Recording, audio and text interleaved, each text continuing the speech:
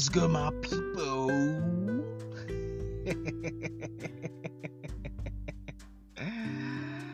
Don't mind me. I'm so excited.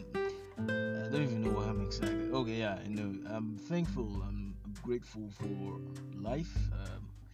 Because with life is hope of and for the better tomorrow.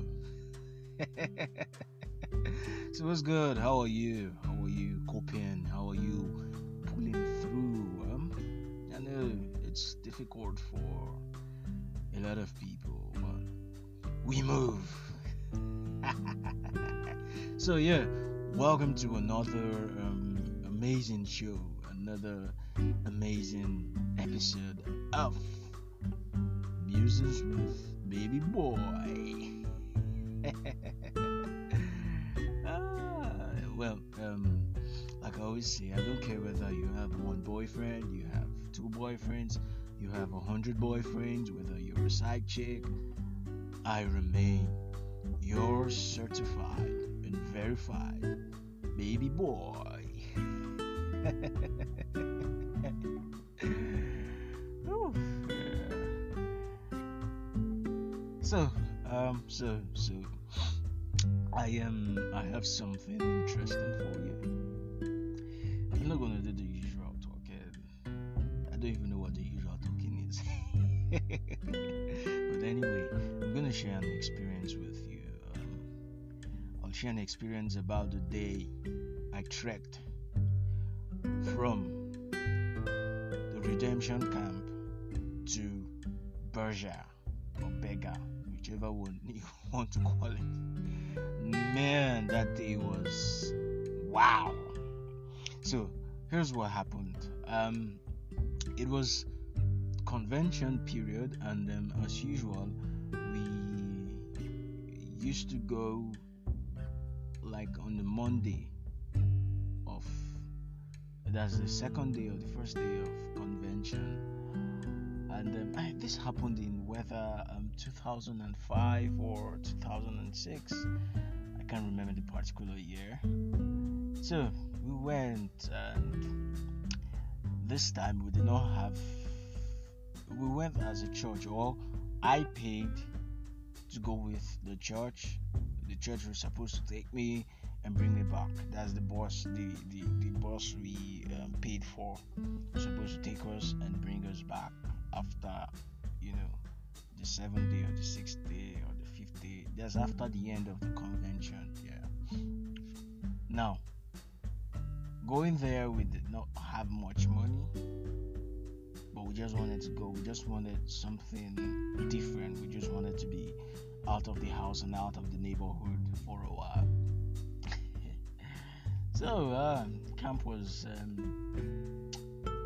interesting. Praise and worship was fun. We didn't really partake in the different activities that were not in the main auditorium. So we were just walking around camp, Man, my camp experiences sometimes, or not sometimes, I would be at the camp for 6 days and not use the toilet once to, defecate. There I was urinating. There were different spots for us to urinate and all of that. But sit my ass down on the toilet seat or toilet bowl and do? Hell no. I was keeping it for 6 days. Yeah, I was. And each time I left camp and I got home, the first thing I did was to go to the toilet. Well, there was a week there.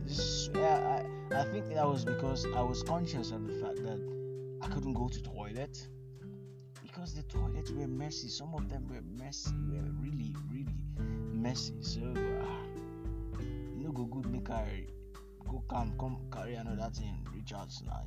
That's the go. Anyway, so that's that about that. Let me not go into other experiences. This is just one experience I want to share. Okay, so we got bored and we were looking forward to going home. Now, the deal was, or the thing was, we didn't have enough money between us. We were like 3 or 4 of us that wanted to go home, and they kept telling us to wait, to be patient, and all of that, and all of that. And some of the church members were treating us like crap, and that was one of the reasons, or one of the major reasons why we got bored and wanted to go back home. So, well, we tried and we tried. We stayed till the last day, and then we got info that the bus was not going to come that day, or come the next day. Like, this was something we were looking forward to. We were looking forward to going back home, and suddenly they tell us the bus is not coming. It's coming the next day. What? So we decided, that was me, my friend Gozie, and one thick auntie, Dupe. We, decided, man, let's just face the road ourselves and get home. My people, now so we enter road. We left camp at 11 a.m. We got a bus in front of the camp that did not have seats. The bus had barely left the spot when the clutch, it had issues with the clutch, and we had to step out. And then we began the walk. You know what? We did not have enough money because transportation fares were high, pretty high, unnecessarily high, wickedly high, dangerously high. So okay, we kept telling ourselves that, okay, if we get to the front early too, the price will drop. If we walk further down, the price will drop. And all of that, my people. Now so we begin waka. Hill. Oh my God. We waka. As in, this was the Pilgrim's Progress reloaded. Oh my God. We walked with our backpacks. Man, I respected that lady that day. Being thick and still being able to trek without showing signs of weakness or tiredness or all of that.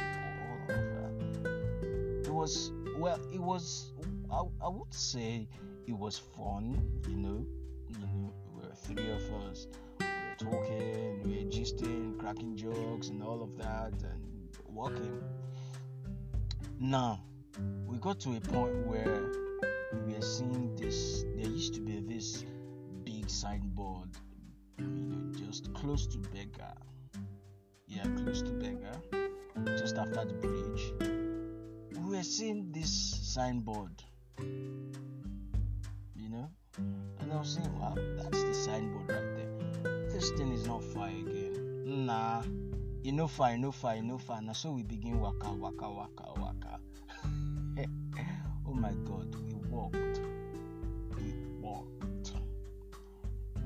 walked and walked. Imagine we left camp 11 a.m.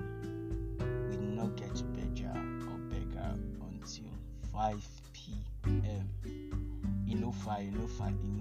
5 p.m. That was when we saw that signboard. No, it was not funny that day.